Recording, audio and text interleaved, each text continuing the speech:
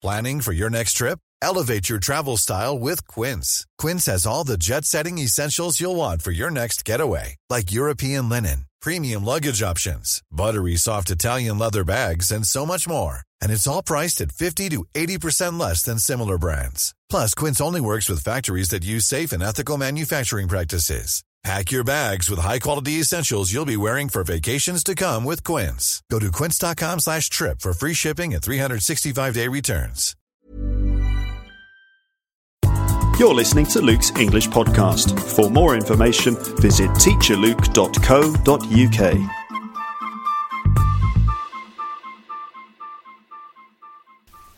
Hello everybody, welcome back to Luke's English Podcast. This is part 2 of a two-part series in which I explain and describe my holiday, my recent travelling experience in Indonesia. I suggest that if you haven't heard part 1 yet, that you go back and listen to that before listening to this one, okay? Because it'll make more sense, you'll get more context and so on. So do go back and listen to part 1. If you've already done that, let's get started with part 2. Where did I leave you? I was just about to explain some more specific things about where we went and what we saw in the beautiful and mysterious country that is Indonesia. So we flew, of course. We didn't walk or take a bicycle or anything. No, we flew. Because Indonesia is so far away, it's very difficult to get a direct flight from Paris. So we flew from Paris to Kuala Lumpur. And then from Kuala Lumpur we flew to Jakarta, and then from Jakarta we took a domestic flight to Yogyakarta, which is another city on Java in Indonesia, and that's where we stayed for our first few nights. All in all, it was about 30 hours of travelling. 30 hours of travelling, which is a huge time spent in transit, and it does sort of take its toll on you a bit, usually in the form of jet lag. And you know jet lag, I'm sure you've experienced it, and it can affect you in mysterious ways. You can feel okay 1 minute, the next minute you feel like you're in a catatonic state and that you can't keep your eyes open. It can be a bit bizarre. Our trick for dealing with jet lag is when you get onto the plane, immediately you have to try and set your watch and set your mental clock, as it were, to the time at your destination. So as early as possible, you've got to try and start getting ready for the time zone in the destination that you're going to. So that meant getting on the plane and immediately switching our watches, 7 hours ahead, so we could then get used to the time difference, and then you're at a bit more of an advantage when you arrive because you've spent 24 hours kind of getting used to it. That's the theory. It's not perfect because of course your body clock is still there, still operating on your previous time, but it does help a little bit. The flight, absolutely fine, and in fact while I was flying I did take the chance to record a little bit of a little entry for this episode of Luke's English Podcast, and I think I'd like to play that for you now. So here is my my quick podcast entry from the flight from the jumbo jet. It must have been kilometres above the surface of the earth, flying through the air. It was a great opportunity to record part of an episode of Luke's English Podcast on a plane. So here we go. I'm going to play that to you right now. Hello everyone, this is Luke from Luke's English Podcast, of course. And at the moment I'm actually in a toilet again. Not for the first time, but I'm not in a toilet on a train. I'm actually in a toilet on a plane.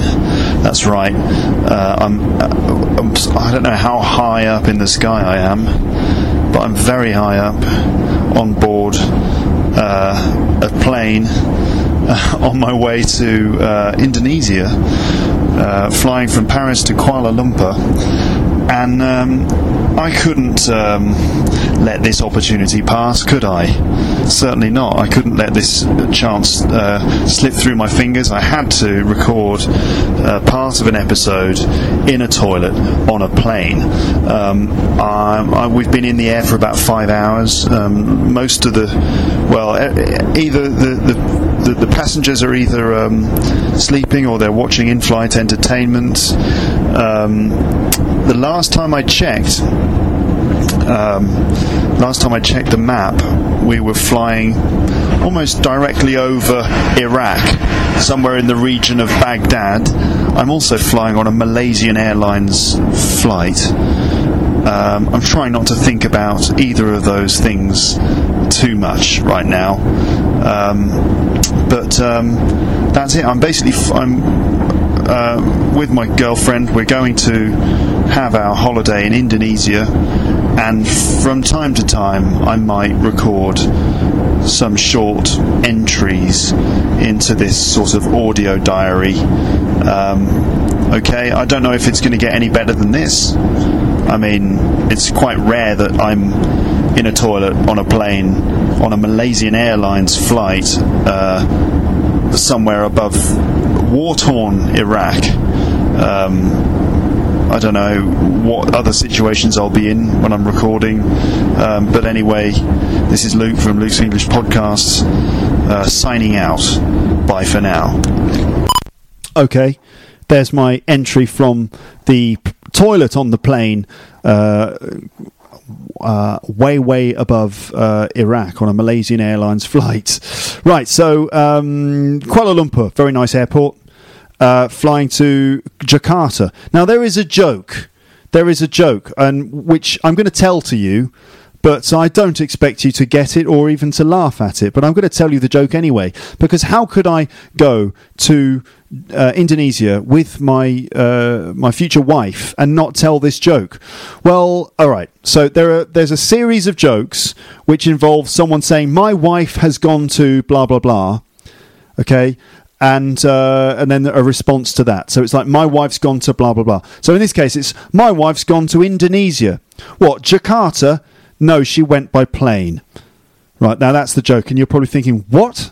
Well, okay, let me explain. It's not worth very much, but it's a joke that I enjoy. My wife's gone to Indonesia. Jakarta. Now, Jakarta here obviously is the capital of Indonesia, but Jakarta also sounds like someone is saying, did you cart her? Jakarta? Did you cart her? A cart is like something you would use in the garden to kind of carry stuff around the garden. You know, it's got a wheel at the front, it's got two handles at the back, and you can use it to carry things around in your garden. It's a cart. You might use a kind of... It's a bit like a trolley, okay? A trolley, a cart. So, my wife's gone to Indonesia. Jakarta? No, she went by plane. Right. Okay. Fine. There's other ones. My wife's gone to the West Indies, the Caribbean. What, Jamaica? No, she chose to go herself. Okay. Jamaica, meaning did you make her go? My wife's gone to the Caribbean. What, Jamaica? No, she went of her own accord.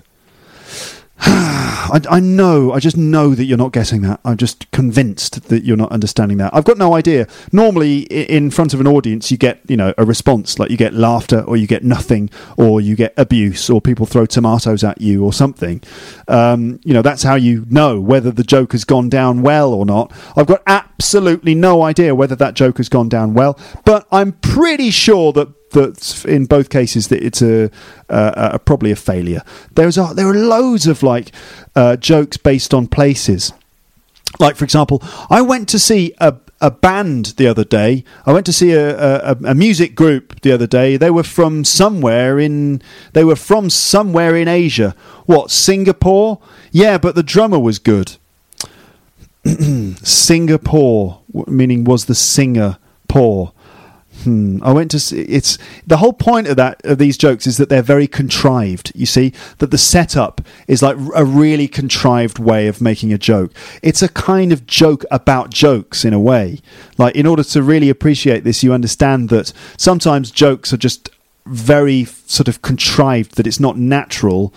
I promise to you, I'm going to do my episode about jokes, and then I'll deal with all this kind of stuff in that one episode.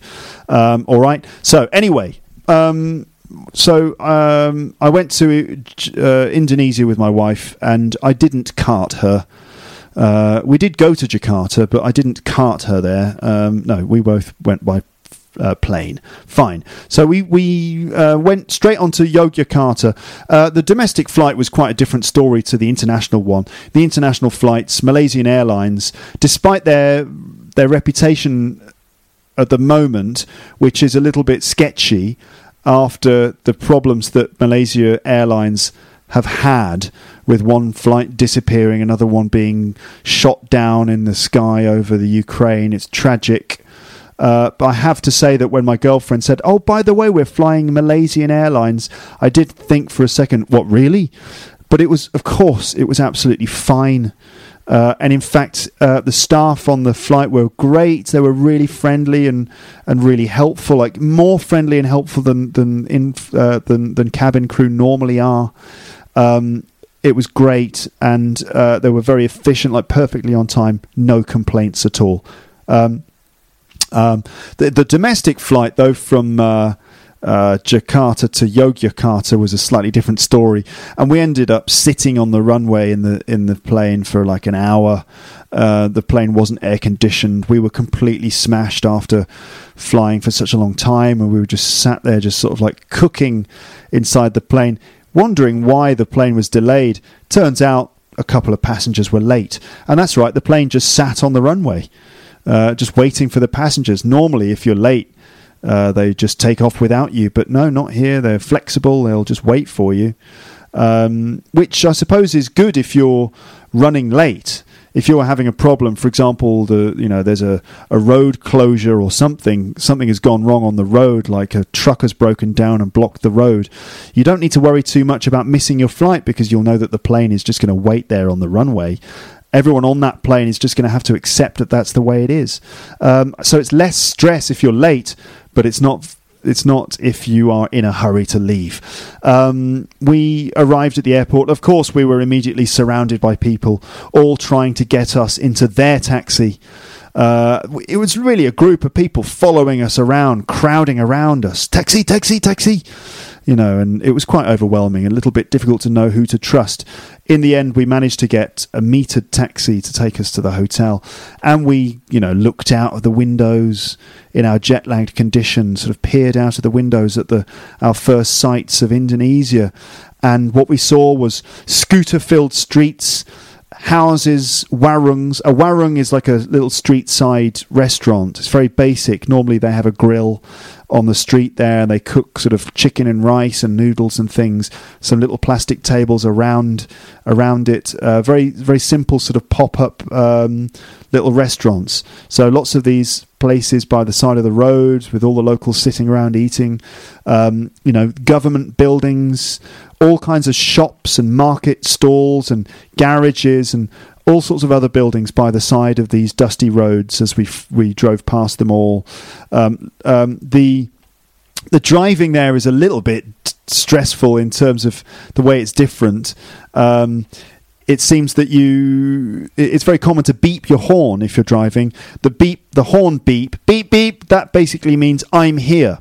And it's kind of a warning, as if to say, I'm going to overtake you, so watch out, move out of the way. Beep, beep, or beep, beep, I'm turning a blind corner on the wrong side of the road, so please watch out if you're coming in the other direction. Beep, beep, that kind of thing. Beep, beep, please be aware that we could have a head-on collision, which could, result in everyone in these cars being instantly killed. That's how it felt. Lots of sort of examples of overtaking on blind corners, driving on the wrong side of the road. Quite frightening, but after a while you kind of let it all wash over you. Lush green rice fields out the windows, coconut trees, more scooters, colourful flags by the side of the road.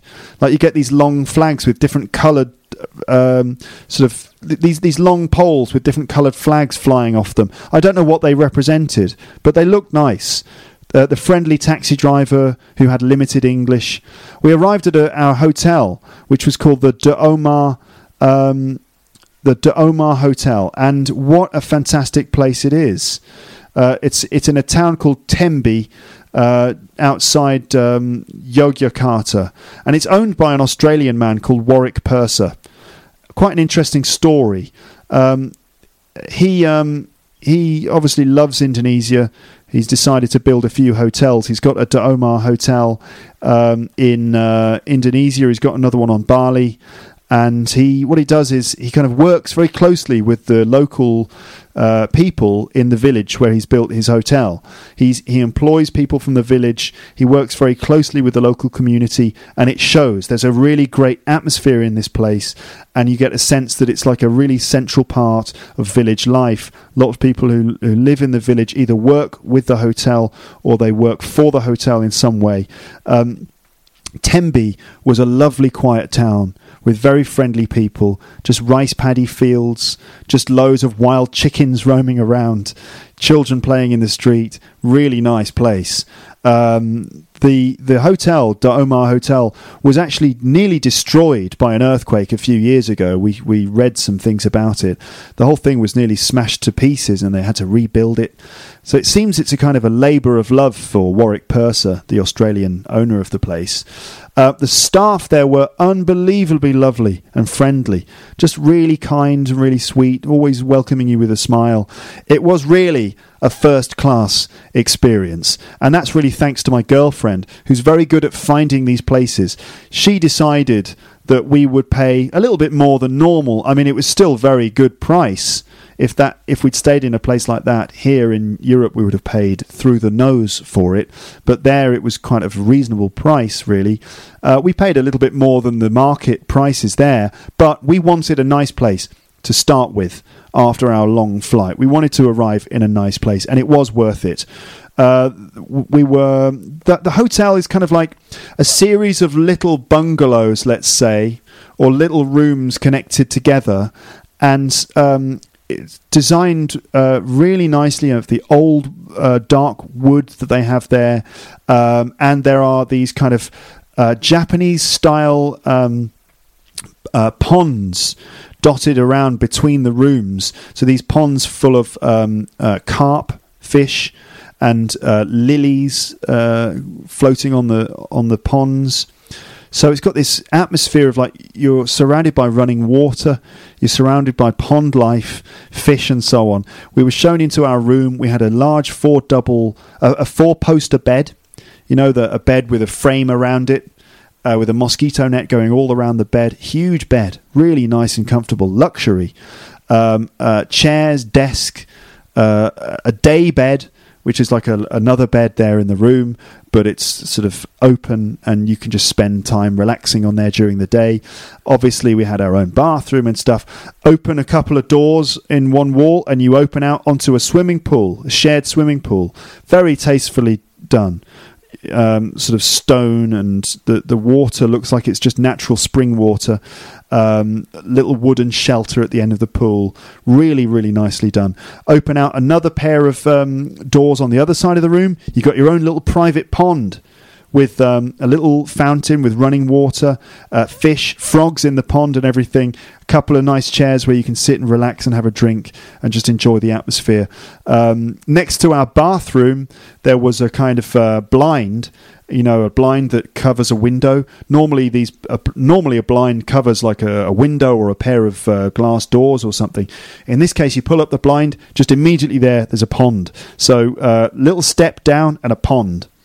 So it's just like kind of like living with water around us, incredible atmosphere, beautiful place, lovely environment to be. On our first evening, my girlfriend was having a shower. I heard a little scream come from the shower. Nothing too hysterical, just a whoo kind of thing. Turns out there was a crab in the shower. A crab, they walk around sideways. Normally in the sea, they've got like powerful claws. A crab, yeah. Well, there was a crab in the shower. Turns out a crab had somehow managed to crawl out of the pond next to the bathroom, and it made his way into the shower. A little black freshwater crab. I had to dispose of him and throw him back into the pond. That was an interesting moment. It felt like we were surrounded by nature, lizards on the walls and things like that. It was actually very atmospheric and nice. On the first night, we were treated to a sort of traditional dinner called a ristaffel, which I believe is a Dutch thing, because Indonesia, of course, at one point was a Dutch colony, from the Netherlands, back in the day. They'd colonised that part of the world, and they introduced some aspects of their culture there. And a ristaffel is basically like a selection of plates of different meat and different foods and things. And so we enjoyed sitting down outside the hotel in the restaurant area, which is like a little veranda onto the street with a view of the rice field. And like there are ducks and geese walking around and things. And then sitting there on the wall in front of us was a group of local musicians playing some really sweet and charming local music. And then just down the street, carrying candles and plates of food, members of staff from the hotel walked through into the hotel and started serving us food. It was incredibly atmospheric and a lovely introduction to our first night there. So yes, the musicians, it was a beautiful kind of music they were playing, very charming and sweet. They were playing a combination of instruments, sort of ukuleles, it looked like, guitars, a cello. Someone was playing a cello like a bass, like a double bass, but it was a cello, a violin, some traditional wire percussion instruments and drums. It was absolutely lovely. Obviously, I ordered some of the local beer, and the beer there is called Bintang, and it's very nice. It's a kind of a dry lager, we would call it. Really nice beer, Bintang. I recommend it. If you get the chance to drink some Bintang, do it. It's good stuff. Obviously, the foods are the traditional stuff like chicken satay, lots of lemongrass and cashew nut and chili and garlic and stuff. Tasty.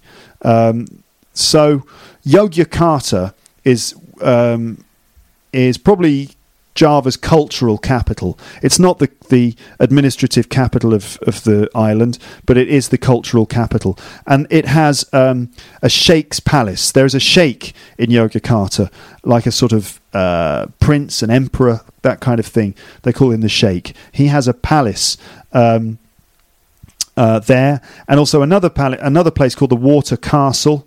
And we visited both of them on our second day. The palace is where the sheikh lives, and you can visit his palace in the mornings, and in the afternoons it's closed, and that's when he kind of chills out there. The palace is a nice place to visit. You can walk around and see some sort of displays of the artwork that he has. There are portraits of previous sheikhs that have lived there, and you get to see some like nice, beautiful fabrics, paintings of the sheikhs, as I said, bits of treasure and so on. When we went, there were gangs of local school kids who were visiting the palace for a school trip, and they'd obviously been told by their teachers that they had to try and interview any English speakers that they met. So we got regularly kind of kidnapped by these groups of kids who would interview us, asking what our names were and where we were from and talking to us. We were actually really pleasantly surprised that some of them were very good at English, and they were very communicative, and they were willing to talk, and they even wanted our email addresses. I don't know why. I think maybe as some kind of evidence that they'd actually talked to us, so they could show their teachers. Naturally, I gave them the website address for teacherluke.co.uk. So who knows, maybe there are some young Indonesian kids listening to this right now. I wonder if they have actually tuned in. Anyway, what else? We also visited Taman Sari, which is the water castle, which was built at the end of the 18th century. And this was a place where the sheikh would spend time with his concubines. Concubines, of course, are basically like his mistresses, his girlfriends. He was married, and he was married to more than one woman, but he also had, I don't know if the sheikh still has concubines, but anyway, back in the day, he had lots of these other women who would entertain him. These often were women that he'd kind of kidnapped, because he would kind of like go to different areas and let's see, wait a minute. So he would conquer different places, and when after conquering them, obviously he would then take a selection of some of the women from those places, kidnap them, maybe, and so these concubines were then kept at the water castle, or they lived nearby, and he would meet them here at the water castle. There are kind of pools of water, sort of like large swimming pools, very luxurious, and that's where the concubines would wait, and they would sort of hang around in the water, and the sultan, the sheikh, Sultan, that's the right word.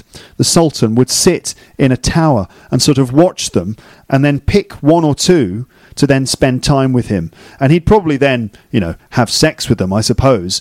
And now I viewing the water castle and just being able to picture it, I wondered how that must have felt for these women. How must they have felt? Either they would have been horrified, because they'd basically been kidnapped and taken against their will. So they may have been horrified, like it's some kind of horrendous nightmare, being forced to sleep with this guy.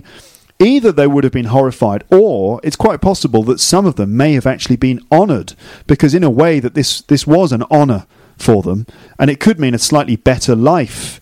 And even the children of the Sultan, born from his concubines, they had privileges and were considered slightly higher status people. So it must have been a weird, mixed up feeling, being kidnapped and taken and then being chosen by the Sultan, because on one hand you're thinking no thanks, but on the other hand you might think, well, this is a chance to have a slightly better life. It was a weird time. Anyway, it's amazing that it all occurred right there, and we were able to see it, including his massive bed. We even saw like his huge bed that he had, where I imagine he entertained more than one guest at a time.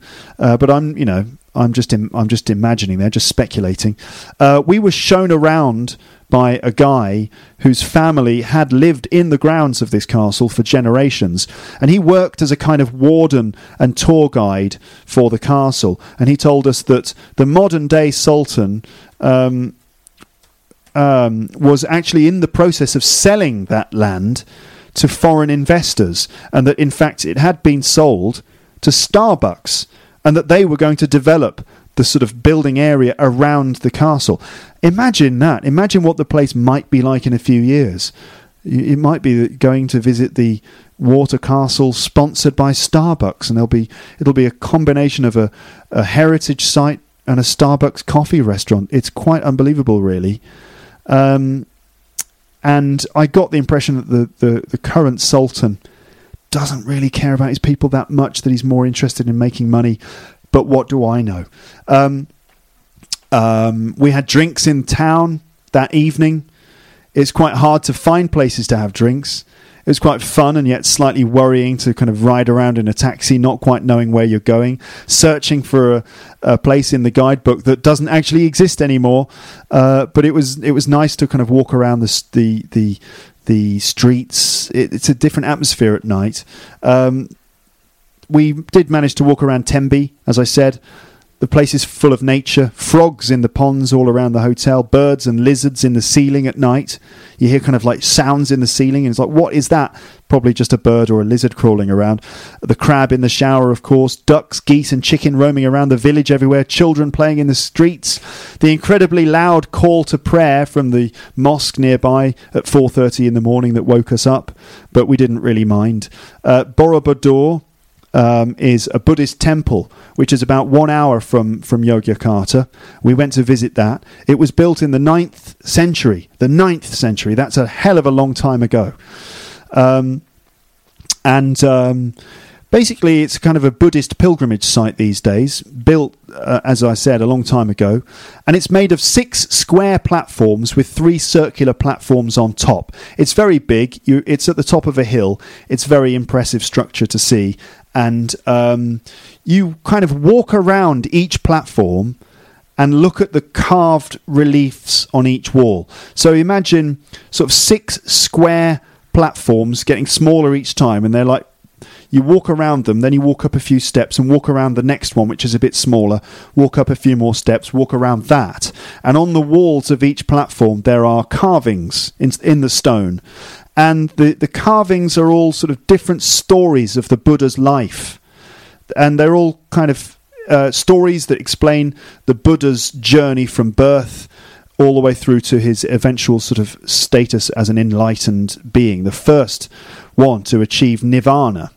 And there are also, in these carvings, kind of cautionary tales about how a life of pleasure can ultimately lead to a life of suffering. And the idea in the design of this place is that by walking up and looking at all of these carvings, you learn about the process of achieving nirvana or enlightenment, and as you get further and further up, the images that you see represent the stages of enlightenment until you get to the top, where you see a large statue of Buddha in a kind of state of nirvana. It's fascinating. There are over 2,500 relief carvings and 504 Buddha statues. Amazing place. Apparently it was abandoned in the 14th century after the decline of the Hindu religion. Hinduism and Buddhism are sort of related, and often in these places these temples are sort of a mix of Buddhism and Hindu religion. They kind of worked together to an extent.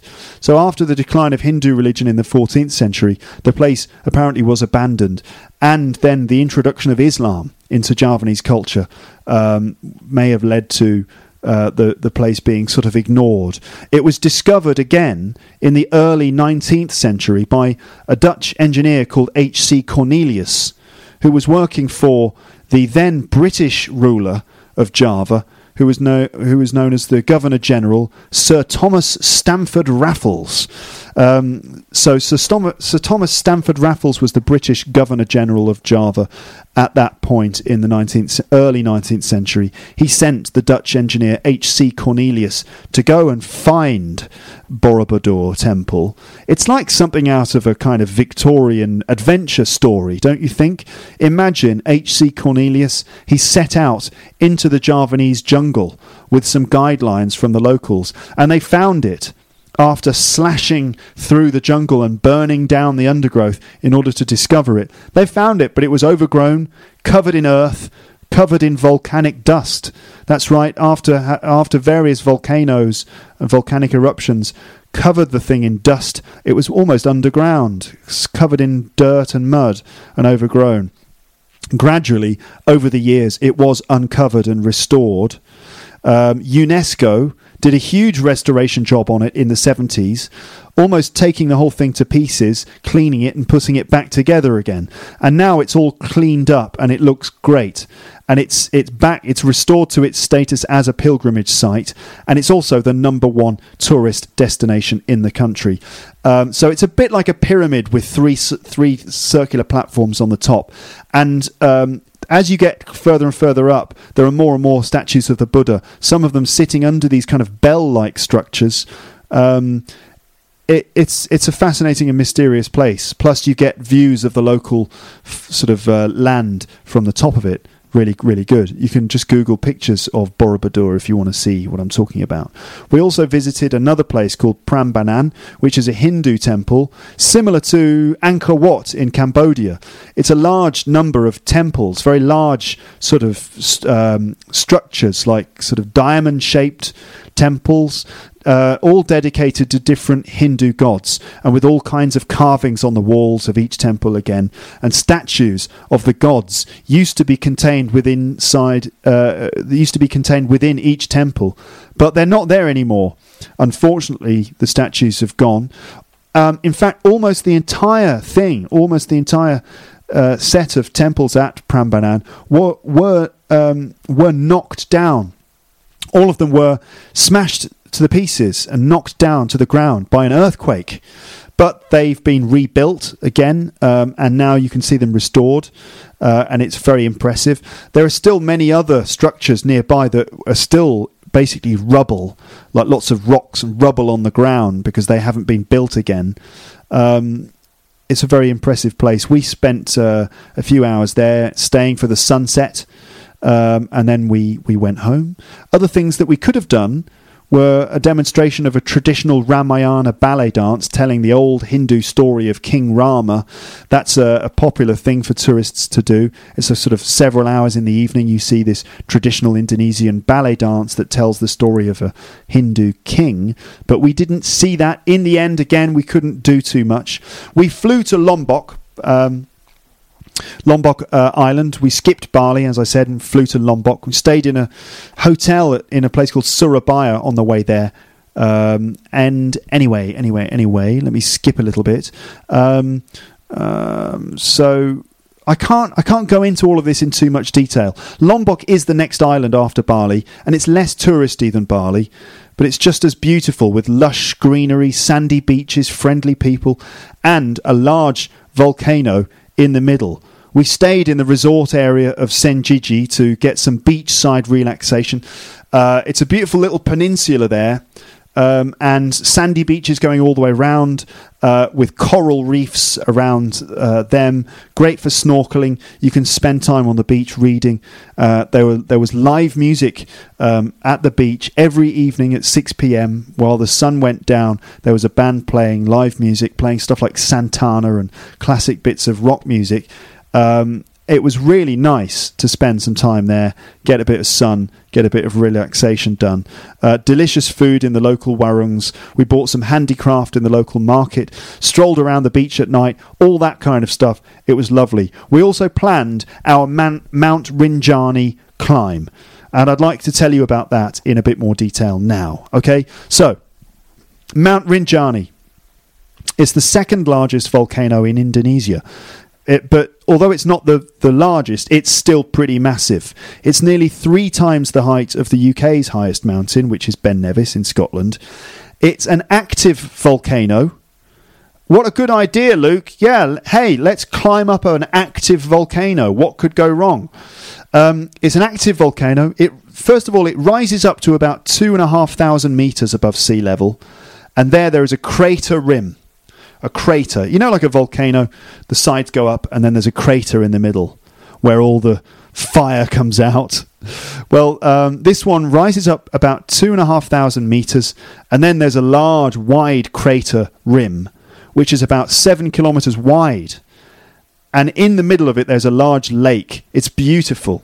There's a lake there, and then in the middle of the lake, there's another smaller volcano where obviously other eruptions have happened more recently. So within the volcano, there's another small volcano. It's incredible. That little volcano last erupted in 2010, I believe. Then the absolute peak of the mountain is on one side of the crater, where it rises up to 3,726 metres above sea level. And if you can climb all the way to the top of that, you're given an incredible view of the surrounding area. You can see down into the crater with the lake and the mini volcano, and you can see out across Lombok, you can see out to the ocean, and you can see the other islands like Bali, and you can see mountains and volcanoes on the other islands in Indonesia. It's absolutely stunning, but it's incredibly challenging to climb up to the top. I'm going to try and tell you about it now. Okay, so we thought since we're going to be going to Indonesia, we should do one mountain climb. We should do one volcano. Let's do Rinjani. My girlfriend read about it, and she read lots of accounts of how people had spent 3 days and 2 nights trekking up Rinjani. None of these accounts seem to quite explain just how difficult it is. I don't know why. Maybe people don't want to seem like they're weak or something. Everyone was writing, it was fine, it wasn't too difficult. I don't know who these people are. Maybe they're expert climbers. But in my experience, and just looking at all the other people who climbed with us, it was very tough. We found it to be very tough. Everyone else around us seemed to be finding it to be extremely tough. Even the guides and porters admitted that it was really hard to climb up this mountain. We didn't realise that until later. But anyway, we're glad that we did it, but it was hard. 3 days, 2 nights. Oh my God. I've like during the experience, it felt like one of the toughest things that I've ever done, and it felt also like one of the most amazing things I've ever done, and I just couldn't wait to be able to tell everyone about it. It's so hard now after over a week of being back, and after over a week since I did it, it's hard really to capture the experience of it, but I'll try and do my best for you now, and I'll try and keep it brief. Okay, so imagine imagine you set out. What I'm trying to explain to you is not only the physical challenge of it, but the mental challenge too.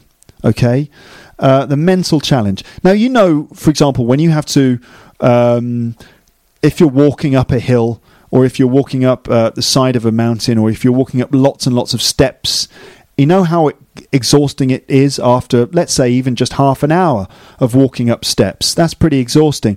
Imagine doing it for 12 hours. Like, even after an hour, and you think, my God, I'm exhausted already. How much more of this is there?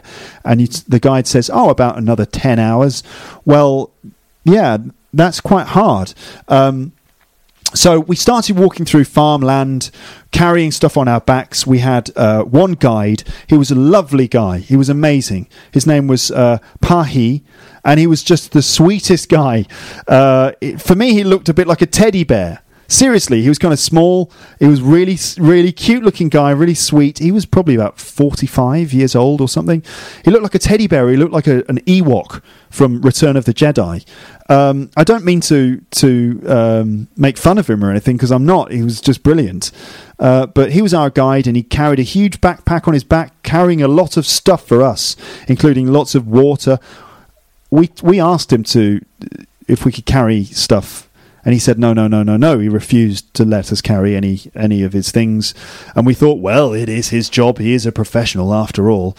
Also, we had a couple of porters who were incredible. The porters are just local guys who work on the mountain, and their job is to carry your stuff up the mountain, right? And how do they do it? Well, basically, they have one big piece of bamboo, one long pole of bamboo, and they hang baskets off each end of this bamboo. The bamboo is thick. It's probably about 15 centimeters thick. So these are big branches of bamboo with these big heavy baskets containing loads of bottles of water, cooking equipment, camping equipment, and stuff like that. And so they had to carry all this stuff up the mountain, and they're just there in shorts and t-shirts wearing flip-flops. They go up and down the mountain carrying these incredibly heavy loads, wearing flip-flops, sometimes in bare feet, and they're skipping up and down the mountain. They're incredible. It's unbelievable. Walking through farmland, you walk up then through the foothills, and then up into the much more challenging, quite steep slopes of Mount Rinjani. It took us 7 days. It took us 7 hours, the first part of the climb, and that's in the boiling hot heat with the sun bearing down, pouring sweat. The ground underneath our feet, a lot of it was just sort of dust or sand. It's very hard to climb on it. You climb up and you lose your footing. It's easy to slip. The dust is in the air. You get covered in dust. It mixes in with your sweat, and you end up with crap all over your legs. I mean, I was covered in mud basically for 3 days. I had it in my ears, my eyes, up my nose. I had it in my mouth, smeared all over my legs. We didn't really have a chance to have a shower at any time. I know I'm making it sound like it was horrible, and in a way it was horrible, but you kind of go through all the horrible stuff in order to get the ultimate achievement, which is to get to the top. 7 hours of climbing, completely exhausted. We got to the top of the crater rim, and that's where we camped that night, saw an incredible sunset that evening. We got up at 2 a.m., 2 o'clock in the morning. So that's basically, we went to bed at 7, tried to sleep, feeling a bit nervous about the climb the next day, up at 2 a.m. in order to climb the very challenging slope to the summit, and that is about 3 or 4 hours of climbing in the middle of the night, and that was really the toughest part. Not just that it was in the middle of the night, but just the gradient of the climb was really, really steep. The ground underneath our feet was like very uneven, sand and pebbles, volcanic dust basically is what you're walking through, and it was like you kind of, every step is an incredible effort, and you step up a few steps and slide back down. Sometimes you slip and fall. There were times where I felt like we were walking on the moon. I mean, it was dark and there were incredible stars in the sky above us. We were way up above the clouds. The air up there is very thin. There's not much oxygen.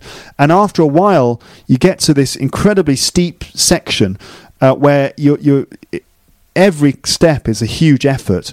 And I was scared, I was genuinely scared that we wouldn't make it. I thought that I was wondering if my girlfriend would make it. She doesn't have much climbing experience. I've got a bit, but we're not advanced climbers by any means. And it was a real challenge.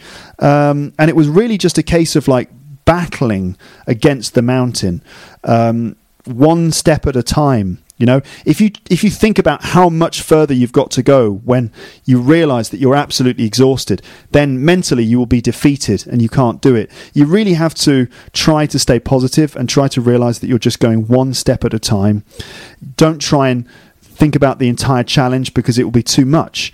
There were moments of drama up there. For example, at about 4:30 a.m. when we were really high, maybe about 3,500 metres above sea level, there's a cold wind blowing past and a very narrow track with very sharp drops on either side, and you think, oh my God, I could slip and fall at any moment.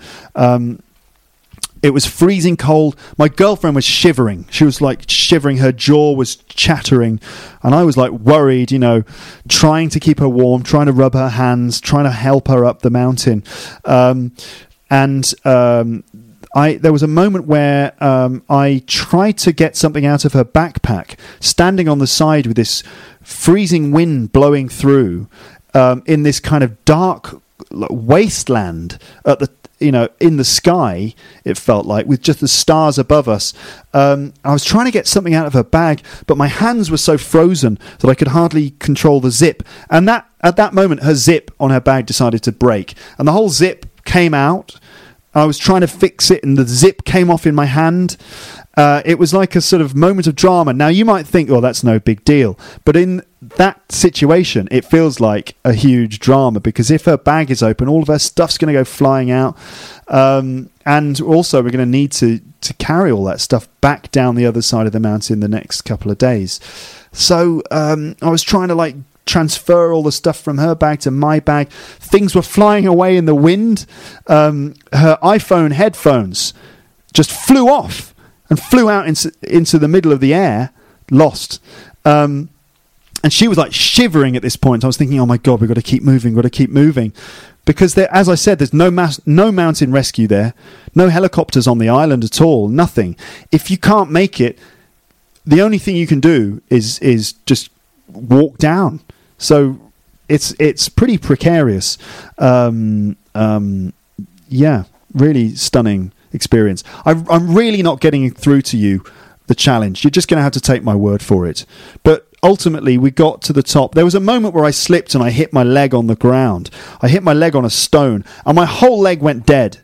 Just searing pain went through my leg. The whole thing just went dead. And I was limping, screaming, limping up the mountain. It was like World War II or something. I mean, it really was. It felt like we were... I can't really get through to you at this point how I wish I could. I wish I just was able to describe in much more emotive terms what it was like. But I think you're getting the idea, right? It was challenging. It was the most difficult thing that we've ever done. And finally getting to the top, which we did manage to do, as the sun broke up from the horizon, was really quite an emotional experience, actually, because I felt proud. I felt proud of her for making it and for having the mental resolve to get up to the top when I was concerned that she wasn't going to make it. I was proud of us both. It was a stunning experience, and incredible, really. I wouldn't do it again. No thanks. No way. But I'm very glad that we did do it. And we took photos up there, and it's something that we'll remember for the rest of our lives. Then, of course, we had to get back down again. And that was really only the beginning. The idea was 7 hours to the crater summit, 4 hours up to the top, sunrise, 3 hours back down. Then you get a little break, half an hour. Then it's another 3 hours climbing down rocks. 3 hours of climbing down rocks until you get to the lake, where you get a chance to relax and bathe in the hot springs. Then another 3 or 4 hours of going up the other side of the crater. You camp there, and then you spend 8 hours walking down the mountain on the other side. Now, when you realise that you've got to the top of the mountain and you're finished, you're physically knackered, it's quite overwhelming when you realise how far you've got to go after that. So we managed to get back down to the bottom, completely exhausted. I mean, it's surprising what your body can do if you ask it to. The body the body will go quite far. It's amazing, what you're capable of. If mentally you're prepared to keep going, the body does go along with you. But we got down to the other side and had a little bite to eat and set off with about 20 minutes left. And it was quite clear that my girlfriend was not well, which is not uncommon when you're going travelling to places like this. It had happened to me several years ago in Laos. I picked up some kind of bacteria, and it basically took me out of my life for 12 hours. I spent one night every half an hour getting up to go to the toilet. I couldn't even drink water. I couldn't keep water down. If you can't keep something down, that means you eat it and it immediately comes back. I couldn't even keep my water down. I was taking mouthfuls of water. That was coming straight back up. Hell for 12 hours. All of the liquid was ejected from my body, and I felt like I was going to die. That's normal. That's how you feel when you get that kind of condition. The worst thing about it was that the next day I had to get on a bus for 7 hours, and the bus was driving around these corners through the hills, and I was sitting on there just feeling like I was going to die, and I couldn't, all I had was half a small bottle of water. The only thing I could listen to on my Walkman was a solo album by Sting. That's how bad it was, ladies and gentlemen. The only thing that I could stand to listen to was a solo album by Sting. Yes, I couldn't even listen to hardcore music. All I could listen to was sort of insipid, middle-of-the-road, easy listening music. That's how bad it was. Now, I felt like that was pretty awful, and I didn't eat for 32 hours, and I lost a lot of body weight and all that kind of thing. It's normal, it happens, but it felt pretty awful. Now imagine that on the side of a mountain. Unbelievable. And so we decided that we would, instead of going down to the lake and back up the other side and so on, we would return the way we came. Still 7 hours of walking down a hill, in stones and mud and dust and everything. And so the next day we started, and she was not well, taking tiny little steps. I don't know if you've ever felt like that. When you're in that condition, just walking to the bathroom is enough of a challenge. But walking down the side of a mountain in the middle of the day, I think you get the idea. She was taking these little steps. She was unsure on her feet. Every now and then she slipped. She even cut her hand open on a rock. The porter and me were looking after her. I was trying to encourage her, keep her positive and everything. But I honestly was worried, especially at one point after about 5 hours when she hadn't eaten and she could hardly drink. We got to a rest point, and I thought she was going to pass out. She nearly did pass out in my arms. I was holding her up. She had to lie down. I was staring at her as she was lying there, staring at her, trying to make sure that she was still breathing.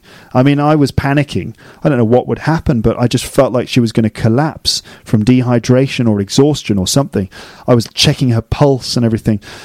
It was really, really worrying. The things that saved her were three things. One was a little lying down and sleeping for about half an hour did her the world of good. The second thing was a Japanese drink called Pocari Sweat.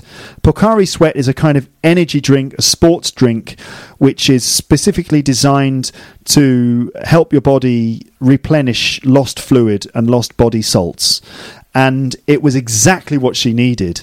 Pocari Sweat is a strange drink. If you're in Japan, you'll know what I'm talking about. If you're not in Japan, yes, it is called Pocari Sweat.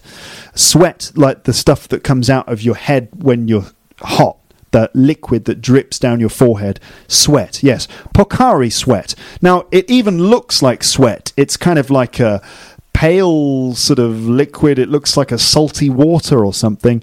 It doesn't look very appetizing. Tastes a bit lemony. It's quite nice. But it does look like sweat, and you think, is this sweat? Is this actually the sweat of a Pocari that I'm drinking? What is a Pocari? I don't even know. I mean, are they sort of like these creatures that they hang up in some hot room and they catch all the sweat from Pocaris and it goes into a bottle and then we drink Pocari Sweat and it helps us to climb mountains? I don't know what this stuff is, but it really, really worked, and it really gave her a lot of it replaced a lot of her lost fluids and sugar and salt and stuff like that, and put her back on her feet. And the third thing that kept her going was the prospect of a clean shower and a bed. Honestly, that was really like the light at the end of the tunnel for her. Like, I just want to get to this bed on this island at the end of this trip. And that's what kept her going. And in fact, by the time we got down the worst part of the hills, she was actually impressively full of energy. And the Pocari Sweat had replaced her fluids, and she was full of energy. And she was suddenly marching down the foothills of this mountain. It was really touch and go for a moment, but ultimately she pulled through. And thankfully, I mean, she always talks about going on a diet and losing weight. Well, this is the ideal way to lose weight. Just climb a mountain for 30 hours. I think that's a great way of losing weight. I don't recommend it, but it definitely works. Anyway, she's absolutely fine now, and of course we're both super glad and happy to have managed to make it up and down that mountain in one piece. Now, if you listen to part one of this episode, there was an introduction to this account of my holiday in which you found me on a boat facing rather a terrible situation. Well, after having done the mountain and feeling like we'd been taken apart by God and put back together again, new, and yet completely exhausted and sort of spiritually bereft and all that kind of thing, we took a truck journey down to the port, trying not to pass out on the back of this truck for about 3 hours, and we finally arrived in the port completely smashed, ready to just collapse right there and then. But we had to take this boat, and we did manage to get on the boat, and it was completely crowded, and it was quite frightening because the boat was very low in the water and there were loads of people on the boat. Even the locals seemed to be stressed out, as if this was dangerous, as if this was the one boat that would crash and change things.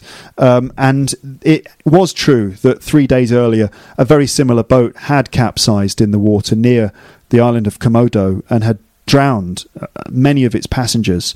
So we were understandably very worried, and that's quite normal sort of experience to be in a place like this, in these situations. It's incredibly exciting and adventurous, but it is quite frightening because you think to yourself, there's no safety regulation. We might not make it to the other end.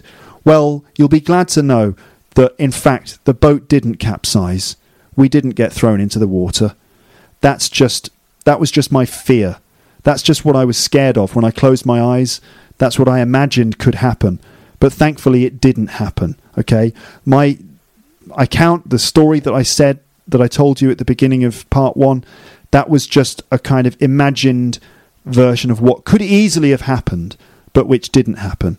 And we did get to the other side, and we did spend 3 days on this beautiful little island called Gili Air, which is an incredible place. The locals are friendly, amazing white sandy coral beaches with great snorkeling. I spent time snorkeling around. Snorkeling, that's when you swim with flippers on. You swim with a mask and a snorkel, which is a tube that comes out of your mouth and allows you to breathe while looking at all the fish and stuff. I saw lots of gorgeous fish, tropical fish and things like that. What did I see? Parrotfish. It's a fish that looks like a parrot. Not a dead parrot, in this case a living parrot. Beautiful green colour with like a little beak and everything. I saw a puffer fish. Those fish that puff up with spikes? I saw one of them swimming around. I followed that around. I saw barracuda swimming around in the water, and I thought, barracuda, don't they bite? They were fine though. Unfortunately, I didn't see any turtles. I really wanted to see turtles. And I didn't go diving. I know that that island is famous for its diving, where you can go deep sea diving. I'd never done it before, and we just never really got round to it. We just were quite happy walking around, glad to be alive, enjoying our time there. So all in all, it was a really great time. We didn't capsize in the middle of the sea. The boat arrived safely. As I said before in this episode, travelling is an amazing experience, but at times it can feel a little bit scary. I just wanted to express the adrenaline rush and the fear factor that you can experience in these situations. On that boat ride and during the Rinjani trek, I really was trying not to panic sometimes. I was trying not to get freaked out by what could have happened. You might be thinking, Luke, you worry too much, or something like that. But I think, actually, I'm just being realistic. We do have these moments of fear, and that's what really makes it exciting. Sometimes you have to get a little close to the edge in order to really experience real life. When everything's so safe, it can get a little bit boring, can't it? And that's right, it is character building stuff. Okay, and I think that brings me to the end of this account of my time in Indonesia. I do hope that you've listened all the way to the end. If you're still with me, then well done. You're an extra special, super brilliant turbo listener from the future. And I'll be talking to you again very soon. And before long, you'll be able to hear competition entries which I've had from listeners to the podcast. It's great to be back, ladies and gents, and thank you for listening all the way to the end of this episode of the podcast. I'll speak to you again very soon. Please do leave your comments, thoughts, suggestions, ideas, questions, criticism, hate mail, love mail, whatever it is that you want to say. Please do leave your comments at teacherluke.co.uk. But for now, from me, it's goodbye. Bye. Thanks for listening to Luke's English Podcast. For more information, visit teacherluke.co.uk.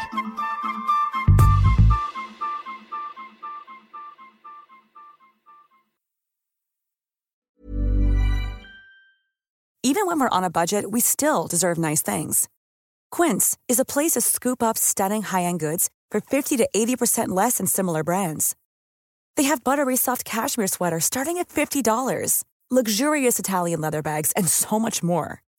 Plus, Quince only works with factories that use safe, ethical, and responsible manufacturing. Get the high-end goods you'll love without the high price tag with Quince. Go to quince.com/style for free shipping and 365-day returns. If you enjoyed this episode of Luke's English Podcast, consider signing up for Luke's English Podcast Premium. You'll get regular premium episodes with stories, vocabulary, grammar and pronunciation teaching from me and the usual moments of humour and fun. Plus, with your subscription, you will be directly supporting my work and making this whole podcast project possible. For more information about Luke's English Podcast Premium, go to teacherluke.co.uk/premium info.